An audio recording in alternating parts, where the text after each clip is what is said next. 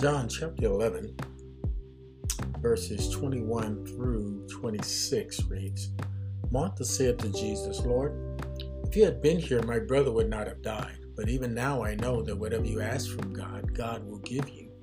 And Jesus said to her, your brother will rise again. And Martha said to him, I know that he will rise again in the resurrection on the last day. And Jesus said to her, I am the resurrection and the life. Whoever believes in me, though he die, yet he shall live. And everyone who lives and believes in me shall never die.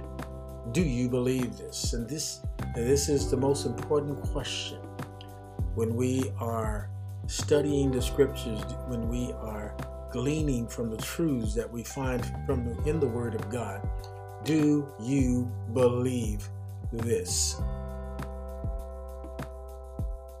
Martha's brother Lazarus had died. Jesus had delayed his coming to see of him, to visit with the family.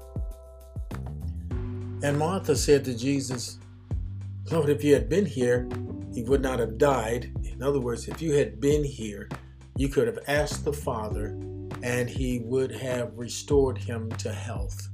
And Jesus said to her, your brother will rise again. And Martha said to him, it almost seems like a debate.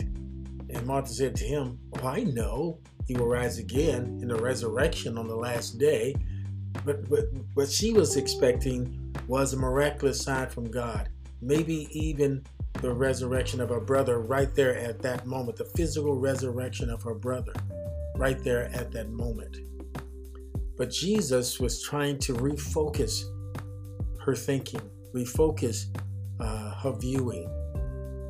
She was looking away from the very person that was standing right in front of him. And he said, I am the resurrection and the life. She was looking to the future resurrection.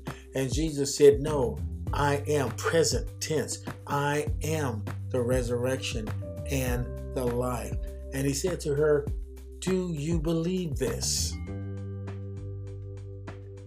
So important that we not look to other things, that we not even look to the miraculous, that we don't look to future events, that we look to Jesus. He is the author and finisher of our faith.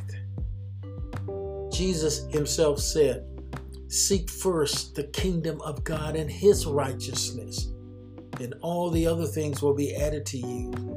Those things that we worry about, the things that cause us stress throughout the day, the things that may happen tomorrow, things that didn't happen today. He said, seek as your primary focus the kingdom of God and his righteousness, and all of these other things will be added to you. If you look to me as your source, I will add to you what you need. Do you believe this? So important when we read the scriptures. Do we believe?